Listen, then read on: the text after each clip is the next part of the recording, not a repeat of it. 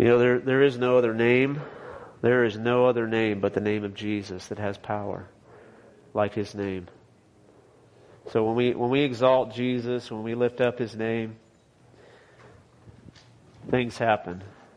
We had a spontaneous prayer meeting for our city on Wednesday, and the one theme that was there was everybody was lifting up the name of Jesus. Every single person, that should happen in prayer meeting, but it doesn't always happen in those city-wide public prayer meetings. It didn't happen recently in another place where there was a gathering, and Jesus' name was carefully not mentioned. Because there's something about that name.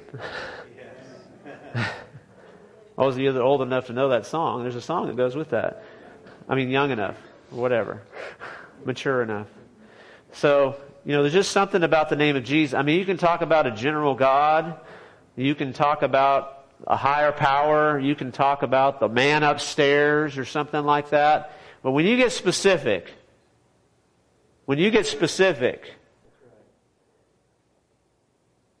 things happen. Things change. You stir up things. Sometimes people get upset. Have you ever just wondered why some people get upset if you talk about Jesus more than even if you just say a general God? Not that you can't say God. I'm not saying, we're not trying to just force it. But, when you mention Jesus, it's like in the book of Acts when they told them, they said, hey, don't talk anymore in that name. You can talk about all kinds of other stuff, but hey, just don't mention Jesus anymore. And so, look, the world and the powers of darkness, they don't want the name of Jesus out there, because they know that when you're speaking the name of Jesus, He is now the ruler of the earth. He's now the King of Kings and the Lord of Lords. He's rightfully ruling and reigning the earth as a God and man still forever. 100% God, 100% man. Because humans were given charge of the earth, so only a human can truly be king of the earth. That's why one of the reasons Jesus he couldn't just come as God, He had to become a human being. And because He was a sinless human being, and He died for something that He was punished for the sin that He did not commit, and then He was raised to life again, as we sang about several times. And then it says that He ascended. And when He ascended, He was ascending to a throne. He was ascending to a place of authority and power. And so we get to draw on that authority and power, because before He left, He said to His disciples, if you're a follower of Jesus, you're a disciple. And He was talking to you that day, just you weren't born yet. And He says, all authority in heaven and earth has been given to me, therefore you go. In other words, I am releasing you in my authority to go do what I've called you to do. And so anytime we're operating in God's kingdom, we've got the authority of Jesus. We can step out and do our own thing, and we don't have Jesus. But anytime we're doing Jesus work, the heart, with the heart of Jesus, the hands of Jesus, the love of Jesus, the vision of Jesus, the words of Jesus, we have His authority backing us. I think we're getting to a day and age now. At some point I'm going to take a drink of this. Anybody getting distracted by me waving a water bottle around? I know the other preachers are. We're getting to a day and age where at some point we're heading in that direction where it's going to be like, hey, just don't do that anymore. There's hints of it all over our country, but it's going to come here too, unless something changes. I'm not saying it's a guarantee. I'm saying that's the way it looks like we're heading. That's not prophetic. That's just paying attention. So we have to know beforehand. The disciples had decided beforehand when they said, stop saying that name. And the disciples said, we can't obey. I have to obey God. I have to obey God. I have to obey God. I've got to speak. I've got to speak the name. You know that song, Speak the Name? Speak the name. Felicia could probably sing it. I can't. Speak the name. Be ready to declare the name of Jesus. Don't be ashamed. Don't be ashamed. Don't be intimidated. I'm encouraging you today to step out and declare God's praises in the world. There's something good that happens when you're declaring the name of Jesus. Open your Bibles to Acts chapter 9.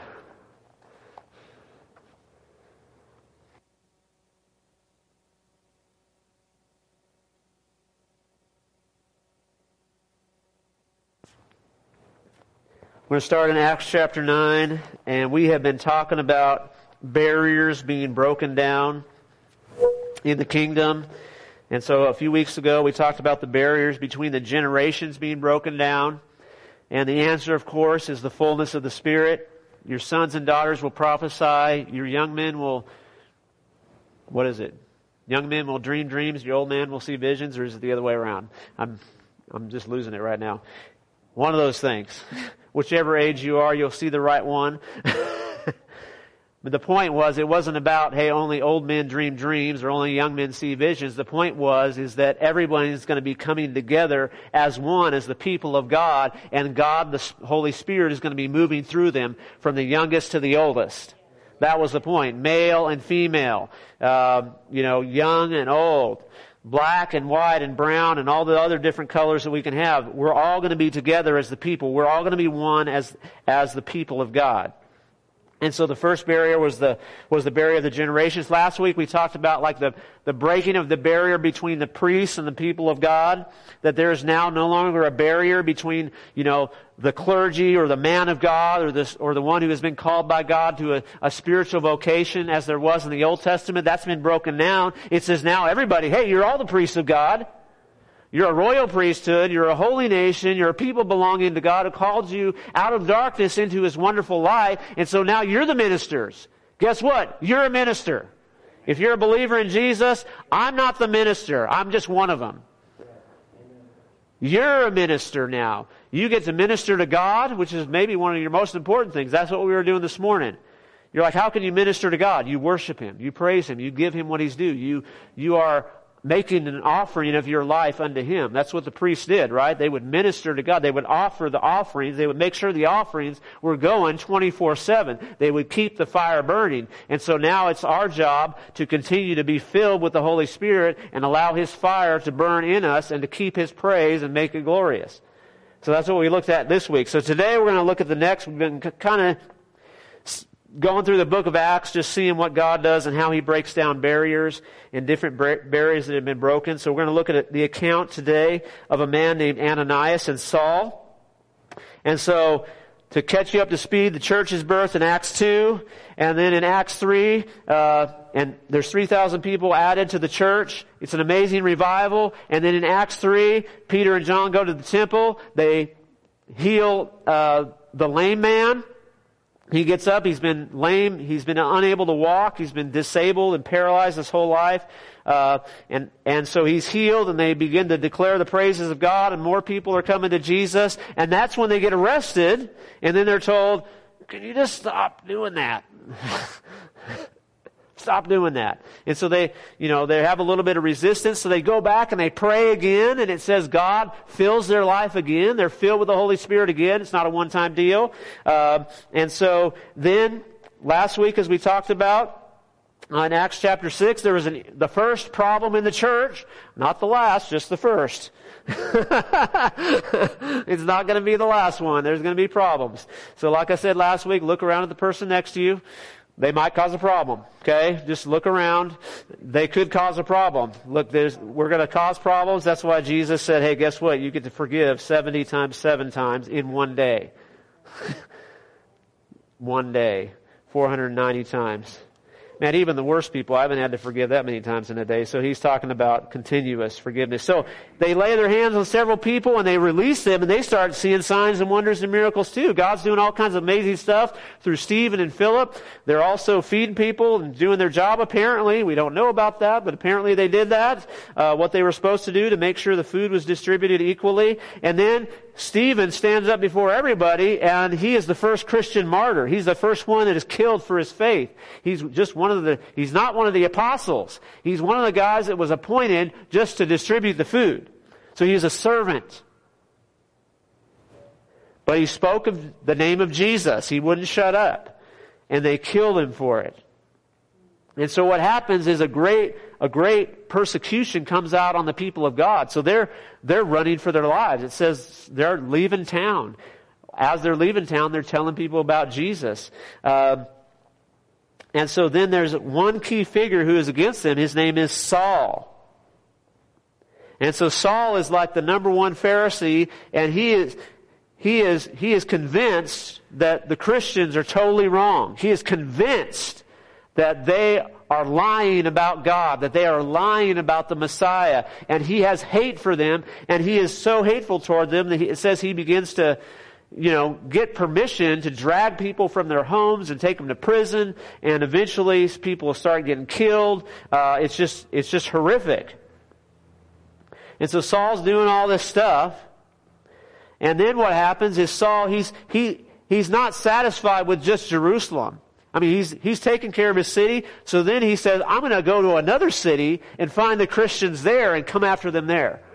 I mean, that's some serious hate right there.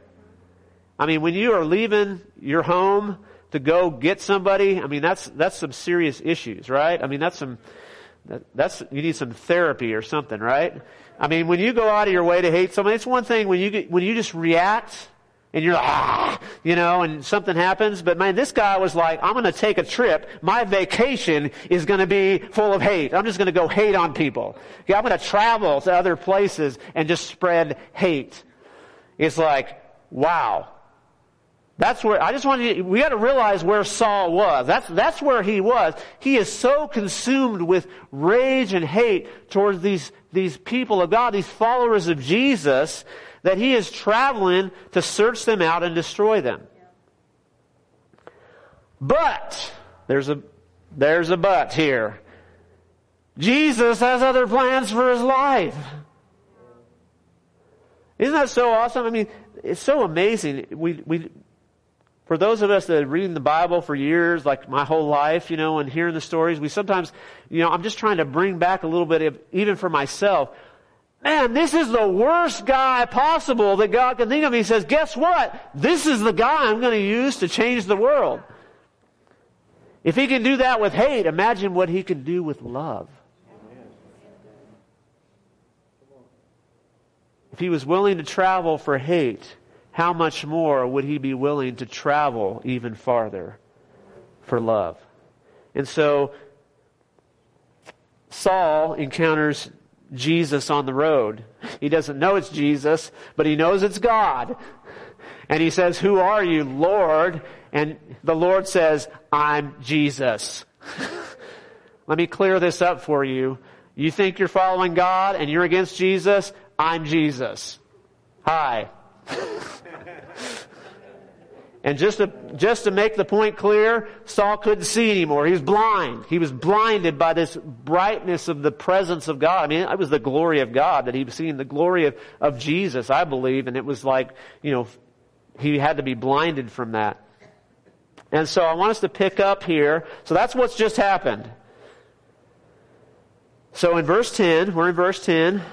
Acts chapter 9, verse 10. So in Damascus, remember that's where he was going, there was a disciple named Ananias. So it's a follower of Jesus. And the Lord called to him in a vision.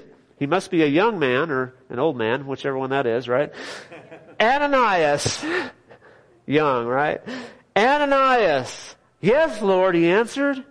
And the Lord told him, go to the house of Judas on Straight Street and ask for a man from Tarsus named Saul, for he is praying.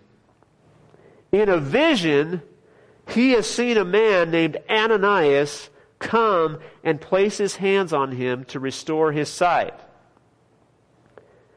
"Lord," Ananias answered, "I have heard many reports about this man and all the harm he's done to your holy people in Jerusalem. And he has come here with authority from the chief priests to arrest all who call on" what? "Your name." Notice that even then, the name of Jesus was what it was all about.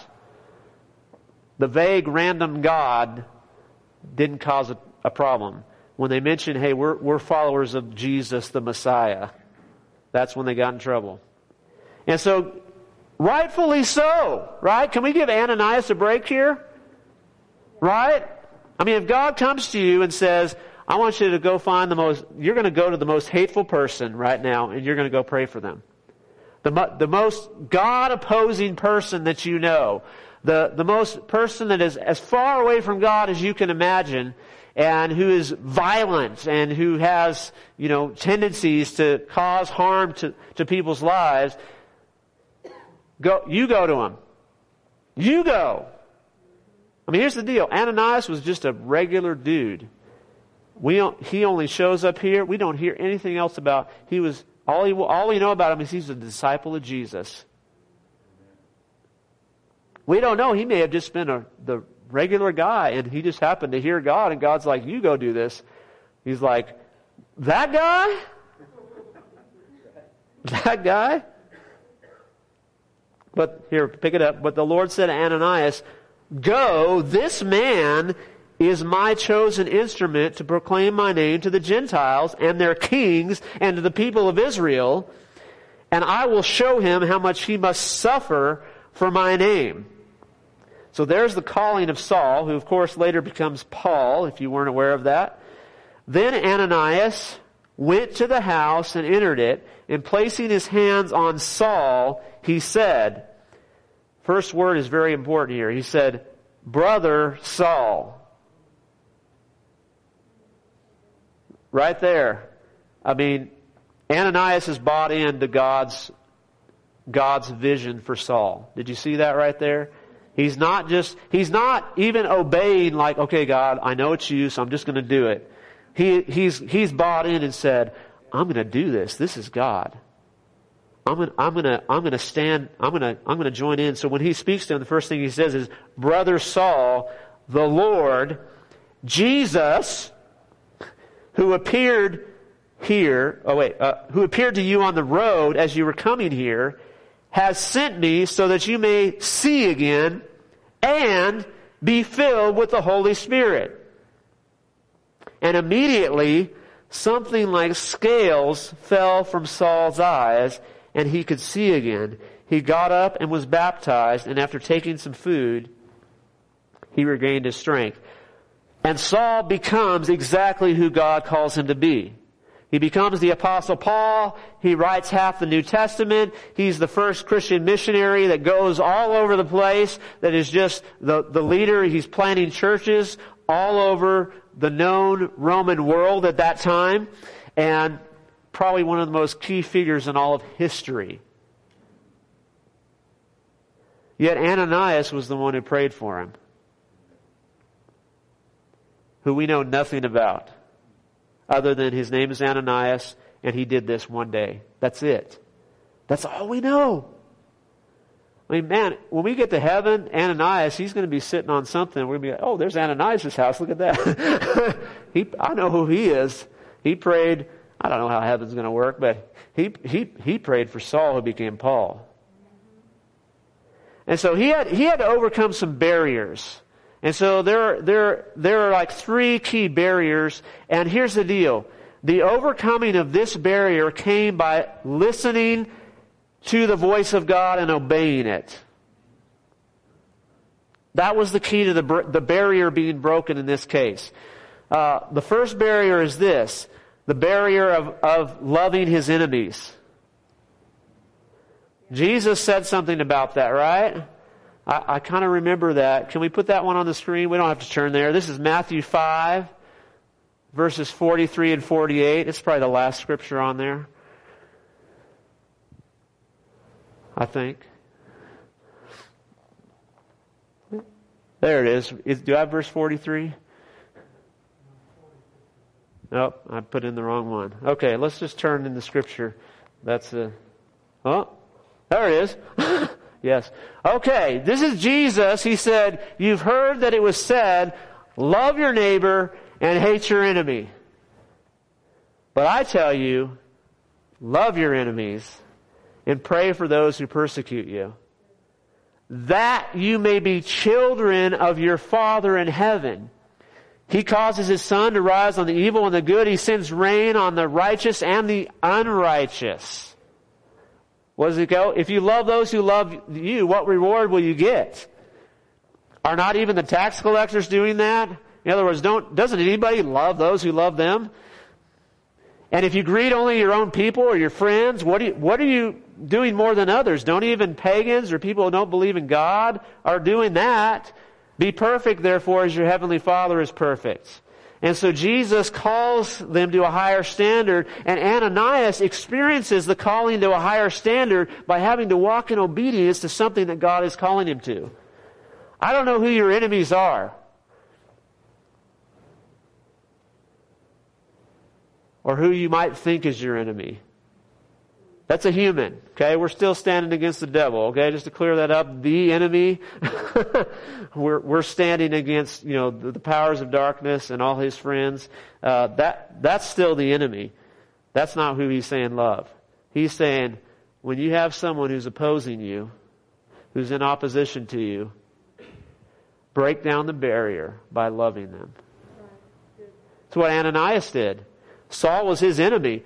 Saul was out to get Ananias. Saul came exactly for the people like Ananias to bring harm to their lives. And Ananias breaks the barrier of reaching out to his enemies by an encounter with Jesus and hearing the voice of God and loving this man Saul. Loving him enough to say, I'm going to go. I'm going to declare truth over him. I'm going to say, you're my brother. One of the other barriers is this, the barrier of fear. The barrier of fear. Ananias, the first thing that had to happen when Ananias was called to do this is it says he was gripped by fear. I think he was being honest, like, God, that guy is dangerous. He's coming to kill us. And so the barrier of fear had to be broken. And again, it was broken by listening to the voice of God. God's going to lead you to confront your fears. Sorry. He loves you enough to say, I want you to meet up with that thing so that I can show you that I'm greater. So whatever that fear is, I don't know what that is in your life. Maybe fear of just talking to a stranger. We have fears of, doing all kinds of things in public, right? Isn't public speaking like one of the biggest fears of people? No, I'm not going to say that. I'm not going to do that. So, people are afraid of all kinds of interesting things. Did you just know that? I'm not going to go on the tangent. My wife is, she's got it like a little button. She did the shock collar. It's my belt, okay? I've got a shock belt on. There's a little button here under the first chair. It's not true. It's not true. Don refused to put it on, but I said, here, brother, here, put this little pack on. He's like, no, I know what that is. No. So anyway, we're afraid of all kinds of stuff, right? There's some of them are little, but some of them are big. Sometimes the little ones get really big. They can control our lives. They can stop us from doing things. And God says, I want to break that barrier of fear in your life. I want you to not have that stop you from doing what I've called you to do. Ananias, he did one of the greatest things that could be done in history. I'm sure he did other things. They're just not written down in the Bible. But here is his moment where God is saying, I've called you. And Ananias, look, he's not super special. He's just a follower of Jesus who said yes to God. And we're the same way. God's going to come to us and say, hey, you know that thing? You know that thing? You're like, not that thing, God. What thing? I don't know what you're talking about. La, la, la, la, la. I'm going to sing a worship song right now. I didn't hear you. Oh, whatever your way of avoiding God is, He's going to keep calling out to you and say, no, we're going to go there. We're going to see this barrier torn down. You know, and the people of God, you know, we have to be careful that right now in our culture that we don't allow the barrier of fear to stop us from speaking the truth. Because there's a lot more opposition than there used to be. And, you know, Jesus is not surprised by it. I mean, He told His disciples, look, everybody's going to hate you. I mean, hey, that's not one of the promises of God we hang on the wall, is it? But it's a promise of God.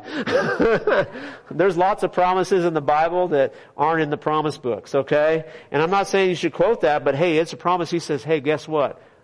All men are going to hate you because of me. In other words, He wasn't saying really literally that all people are going to hate you. He's going to say, look, if they hated me, and you're walking in my name, they're going to hate you. They're going to come against you.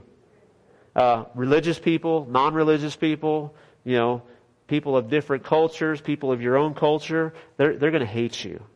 What are you going to do? Are you going to shrink back? Are we going to shrink back as the people of God and just go hide and say, Jesus, come back soon. Take care of all these crazy people. Or are we going to say, no, I'm going to stand up, I'm going to face my fears, I'm going to hear the voice of God and what He's telling me to get. Again, this is not going rogue. This is not going out there and saying, fighting hate with hate. You know, as Martin Luther King Jr. says, you can't beat hate with hate. Only love can beat hate. Only love can conquer hate. And so we've got to go in love. We've got to go with being sent by God. Ananias wasn't just like, oh, Saul's coming to town, I'm going to go pray for him. We're not being spiritual rogues where we're on our own agenda, we're on our own plan, where we're just going to do our own thing. No, we're following the voice of God. And so we have to learn to continue to hear the voice of God. And the third barrier is this, before we move on to one part and we close, is this. It's the barrier of unbelief. And I think that, you know, sometimes, you know, there's those people that you just are around that you go, they could never receive Jesus.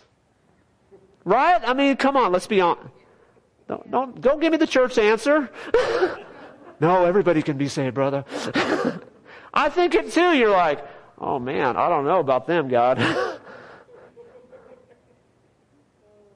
I mean, that's who Saul was. Saul was one of those ones that are just going, man, I believe for everybody else but him. All things are possible for God except for this one person. Wow. I mean, we have those people that are just unreachable. I still remember, I know I've told this story before. Years ago, my dad grew up with this man who's his dad, my grandfather's friend, and he was just like the worst mouth guy and the most, you know, just the most crude and rude and out there guy. I mean, he was a friendly guy, but he was just so far away from God. Just, you know, you would think this is a guy that's, you know, he would talk bad about, you know, Christians and people in church. You know, he would ridicule people, kind of, you know, hey, you're going to follow that, you sissy, and whatever other words he used and stuff. And so years later, it was like my dad found out that this guy, I know his name, I'm just not going to say it just to not dishonor him, but his first name was Ray. So he's like, Ray came to Jesus. Ray got saved. And he said, man, I never thought that he would be one that would give his heart to Jesus. And so sometimes we need to have that barrier broken down where we don't see with our own perspective that says, that looks impossible. I mean, we're going to minister to people where their situation looks impossible, and we just have to declare all things are possible with God, and we have to just do what we're called to do. It's not our job to deliver them. It's not our job to free them. Our job is simply do what God has called us to do. How has He called you to love Him? How has He called you to serve Him? When He says stop, you stop. But when you're sent by God, you can be guaranteed that something is happening. He doesn't send you just, hey, I just want to practice around here. Practice. This is a drill. No, there's no drills in the kingdom. We're just going to go ahead and do it. The drill is real. He said, this is real. You're still practicing. You're still going to get better, and you're going to learn to hear the voice of God better. But you're going to go and you're going to break the barrier by hearing the voice of God and obeying it. So you're going to step out of things. You gave that word a few weeks ago, Spencer, about stepping out. And so, look, you have to step out and say, God, what are you calling me to do? And find out and be willing. And then when you sense His leading in your heart, you get maybe a thought in your head, or you get just a sense right here, kind of in your spirit, and you're like drawn to something, and it's not like natural. It's not going to make you feel good. It might make you feel uncomfortable. Hey, it might be God. It's the good uncomfortable, not the bad uncomfortable. You know what I'm talking about? There's the bad uncomfortable when you're about to do something bad. You know what I'm talking about? Where you go, yeah, I probably shouldn't do this. I'm feeling bad, but I'm getting close to it. No, that's not that one. It's the other one where you're like, ooh, that's really good, and I'm really uncomfortable with it, but that's probably God leading me to do that. And you step out, and you break through the barrier by hearing the voice of God and obeying Him. There's a great famous encounter about hearing the voice of God that I feel like I had a fresh revelation on. I want to close with that today. And it's the account of Elijah on the mountain. So I want you to, if you want to go in your Bible to 1 Kings 19. Okay, so 1 Kings 19. And this is, man, it's amazing. I encourage you to read the Bible to your kids if you still got kids at home, or if they want to come by and they're adults, you can still read Bible to them. But it doesn't happen all the time, but every once in a while, I'm reading the Bible to my children, and I'm like, God shows me something. It's happened with the children's Bible, and it's happened now that we're on the regular Bibles with Evan and Kai. And so this is actually one just that we've been going through Elijah and his life, and it was just something I never thought of or never seen. So just to set the context here really quick, Elijah is a prophet of God, and he is prophesying to an evil king. He is named Ahab, whose wife is named Jezebel. And he has this amazing encounter with the prophets of a false god called Baal or Baal, and they have a contest on the mountain, and they say, okay, we're just going to pray, and whichever God sends fire from heaven, He's the real God. And of course, only Yahweh, who's Jesus, the one true God, is the one true God. He sends fire from heaven, and they go, okay, Baal is not it. And so Elijah has this great victory, and then the queen, who is Jezebel, who we've heard that term many times, even if we don't know the Bible story, it doesn't sound good. And she says, Elijah, I'm going to kill you. And so Elijah's just had a great victory, and he says, uh-oh. And he runs. And he says, oh, God, save me. She's going to kill me. And let's not blame Elijah too much because, we've run from things too. He has a great victory, so he runs. And so he comes to this lake area, this river, and he just says, God, I just want to die. He falls into like a depression or just despondency and discouragement. And so an angel meets him and gives him supernatural, says, wake up, and feeds him supernaturally. He goes back to sleep, and the angel wakes him up and says, wake up, Elijah, and he feeds him bread again. He has a drink from the brook, it says. And then it says, from that meal, he travels 40 days and 40 nights until he reaches Horeb, the mountain of God. And there he went into a cave and spent the night. So we're in 1 Kings 19 and verse 9. So that's the context here. I want you to know that most people believe, because it says the mountain of God, that Mount Horeb and Mount Sinai are the same place. Most people believe that. I mean, there's a few people that don't. We haven't found and identified all that stuff yet. But most scholars in the Bible say, and there's also I think the designation here where it says the mountain of God. It's kind of like for the people there, they knew what the mountain of God was. And so that's where Elijah is. So the mountain of God, of course, is where Moses first met God, and the Ten Commandments and the glory of God comes down, and there's all this stuff happening. That's that mountain. That's Exodus 19 through 34. So the word of the Lord came to Elijah. What are you doing here, Elijah? In verse 10 he replied, I've been very zealous for the Lord God Almighty. The Israelites have rejected your covenant. They've torn down your altars, put your prophets to death with the sword, and I'm the only one left. And now they're trying to kill me too. Okay. And the Lord said, go out and stand on the mountain in the presence of the Lord, for the Lord is about to pass by. Then a great and powerful wind tore the mountains apart and shattered the rocks before the Lord. But the Lord was not in the wind. After the wind there was an earthquake, but the Lord was not in the earthquake. After the earthquake came a fire, but the Lord was not in the fire. And after the fire came a gentle whisper, or a still small voice. And when Elijah heard it, he pulled his cloak over his face and went out and stood at the mouth of the cave. And then a voice said to him, what are you doing here, Elijah? If God asks you the same question twice, don't give him the same answer, okay? It was -1 the first time, okay? Just a little freebie. So Elijah replied, I've been very zealous for the Lord God Almighty. I think the Bible is just sometimes they put it in here to just make us laugh and go, yep, Elijah was just like us, okay? The Israelites have rejected your covenant. They've torn down your altars. God, everybody's against me. I'm the only one left. And the Lord said to him, go back the way you came, go to the desert of Damascus. When you get there, anoint Hazael king over Aram, anoint Jehu son of Nimshi king over Israel, and anoint Elisha son of Shaphat from Abel Meholah to succeed you as prophet.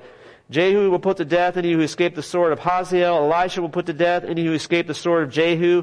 Yet, in other words, there's going to be victory. God's bringing his victory through that. Yet, I reserve 7,000 in Israel, all whose knees have not bowed down to Baal and whose mouths have not kissed him. In other words, just a little tagline at the end, Elijah, you're not the only one. There's 7,000 others.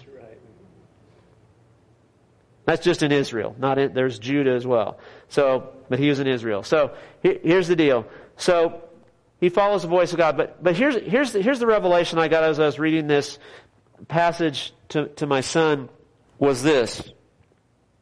If this is the same mountain where Moses got the 10 Commandments, what was God doing? What happened to the mountain when God showed up the first time? And I think it's a lesson in discernment for us. When Moses goes on the mountain, you can look at this, this starts around Exodus 19, and it's also talked about in Hebrews 12, verses 18 to 23, where it talks about what's happening on the mountain. It says, guess what? There's a lot of the same things that Elijah experienced on the mountain, and they were God. It says there was a fire that came down. It says the mountain was shaking. Earthquake, anybody? It says in Hebrews there was a storm. If there's a storm, there's probably some wind. It says so that all these crazy things are happening on the mountain the first time when Moses goes there. But this time, all those things, the shaking, the fire, the wind, the earthquake, it's not God this time.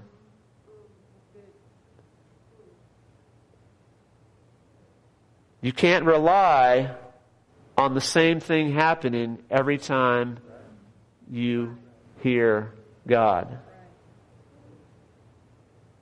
Hey, this is the way it's always been, God. This is what you do. When we get on the mountain, the fire comes, and that's you. And then the wind comes, and that's you. And the mountain's shaking, and that's you. There's God. He's doing something right here. This time, that wasn't God. It says the Lord was not in any of those things. And I just wonder, I submit this to you, I wonder if God was testing Elijah's discernment of his own voice.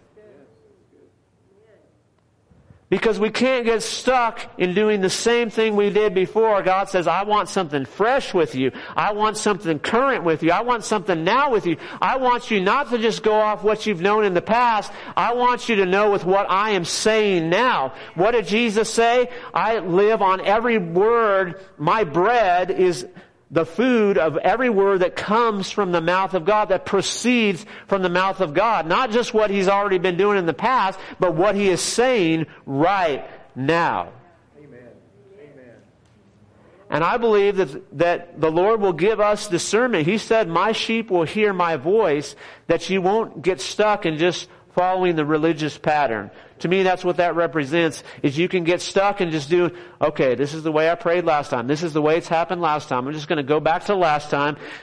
There was the fire and the wind and the earthquake, and that was God. But this time, it might not be God. Because I have to hear what God's saying this time and not rely on last time. Because it's a relationship. I have a relationship with Jesus. I have a relationship with the Father through Jesus by the Holy Spirit who is indwelling me if I'm a child of God. If I've given my heart to Jesus, I now have the ability to have an interaction with Him. And He's calling me to break through barriers. Hey, the barrier may not be as big as Saul. There's only a few Sauls that become Pauls in the world. I mean, somebody led Billy Graham to Jesus. Somebody led Martin Luther to Jesus. Somebody led all the, great men and women of God. Somebody leads them, but sometimes Jesus just needs someone to lead me, to lead you, to lead your family. Doesn't matter how the breakthrough, what the breakthrough looks like. It's that the barrier is being broken and I'm obeying the voice of God to see breakthrough in my life. To see breakthrough in someone else's life, to see breakthrough in the kingdom of God and what He's doing in my city, in my neighborhood, in my workplace, in my family, wherever it is that He's working at the moment. So can we just close in prayer? And I'm just believing that God right now is just going to release a fresh discernment to hear His voice. Why don't we stand up, change positions a little bit? You're all probably tired of sitting anyway. I'm tired of standing, but you're tired of sitting. So He's just gonna, let's just ask God for a fresh, maybe it's been hard for you to discern the voice of God. And you're like, it's kind of like, man, I can hear the earthquake, I can hear the shaking and all this stuff, but I can't hear the still small voice for some reason. And I believe just God would just like to unlock the speaking voice to you today. So just kind of put your hand on your heart or something, just some kind of response, just a point of contact to say, Lord, we just want to hear from you. Lord, I want to hear from you better. We need to hear your voice. Lord, we need discernment. Lord, we need to be discerning of the voice of God. We don't want to be stuck in, some old thing, Lord, some old way of doing things, some religious practice. Lord, we want to be fresh with you, God. And so I thank you, Lord, for fresh discernment being released to the people of God this morning. Lord, we are thankful that we can interact with you. Lord, we are thankful that you've given us authority. We are thankful that we can declare in the name of Jesus, we're going to hear the voice of God. And I just thank you for anybody who has had a block, Lord, no matter what it is, that there's a spiritual haze over somebody that just needs to be broken in the name of Jesus right now. I just declare that will be broken in your life, that there will be like your senses are suddenly clear. Your spiritual senses are clear in the name of Jesus. Lord, those who are just like confused, Lord, I just pray for an end to confusion right now. No more confusion. No more confusion about the voice of God. Lord, we just ask that we would continue to hear your voice better. We would recognize when you're speaking to us. God, and we just thank you for the boldness that we can go and do what you've called us to do. Lord, whether it's speak, whether it's pray, whether it's be quiet, whether it's go to another city, whatever it is, God, we want to do what you have called us to do. We want to be the people that are obedient to the voice of God, and we're going to see breakthroughs happen. we're going to see the barriers torn down in people's lives. Lord, where there's been a wall of unbelief and where there's been a wall of fear in our lives, we're going to see those walls be torn down in Jesus' name. If that's you, if you struggle with fear right now, I'm praying for you. Just lift up your hands to God. Everybody, eyes closed. In the name of Jesus, we just come against fear that would stop any of these sons and daughters of the King from being who they are called to be, from doing what you've called them to do, from hearing your voice, God. Fear, you have no hold. We just thank you right now that you've not given us a spirit of fear, but a spirit of power, love, and a sound mind. Holy Spirit, you are the one that breaks us free right now. In Jesus' name. Thank you, Lord. We just honor you today, Lord. We honor you today that we can be in your presence and declare the name of Jesus. And it's in his name we pray. Amen. Amen. Woo. Thank you, Jesus. Well, give somebody a hug before you go. If you need prayer, come on up. We got Pray For Me on Wednesday. Just remember that anybody who has kids, students of any age in high school down through elementary school, make sure get them here on Wednesday.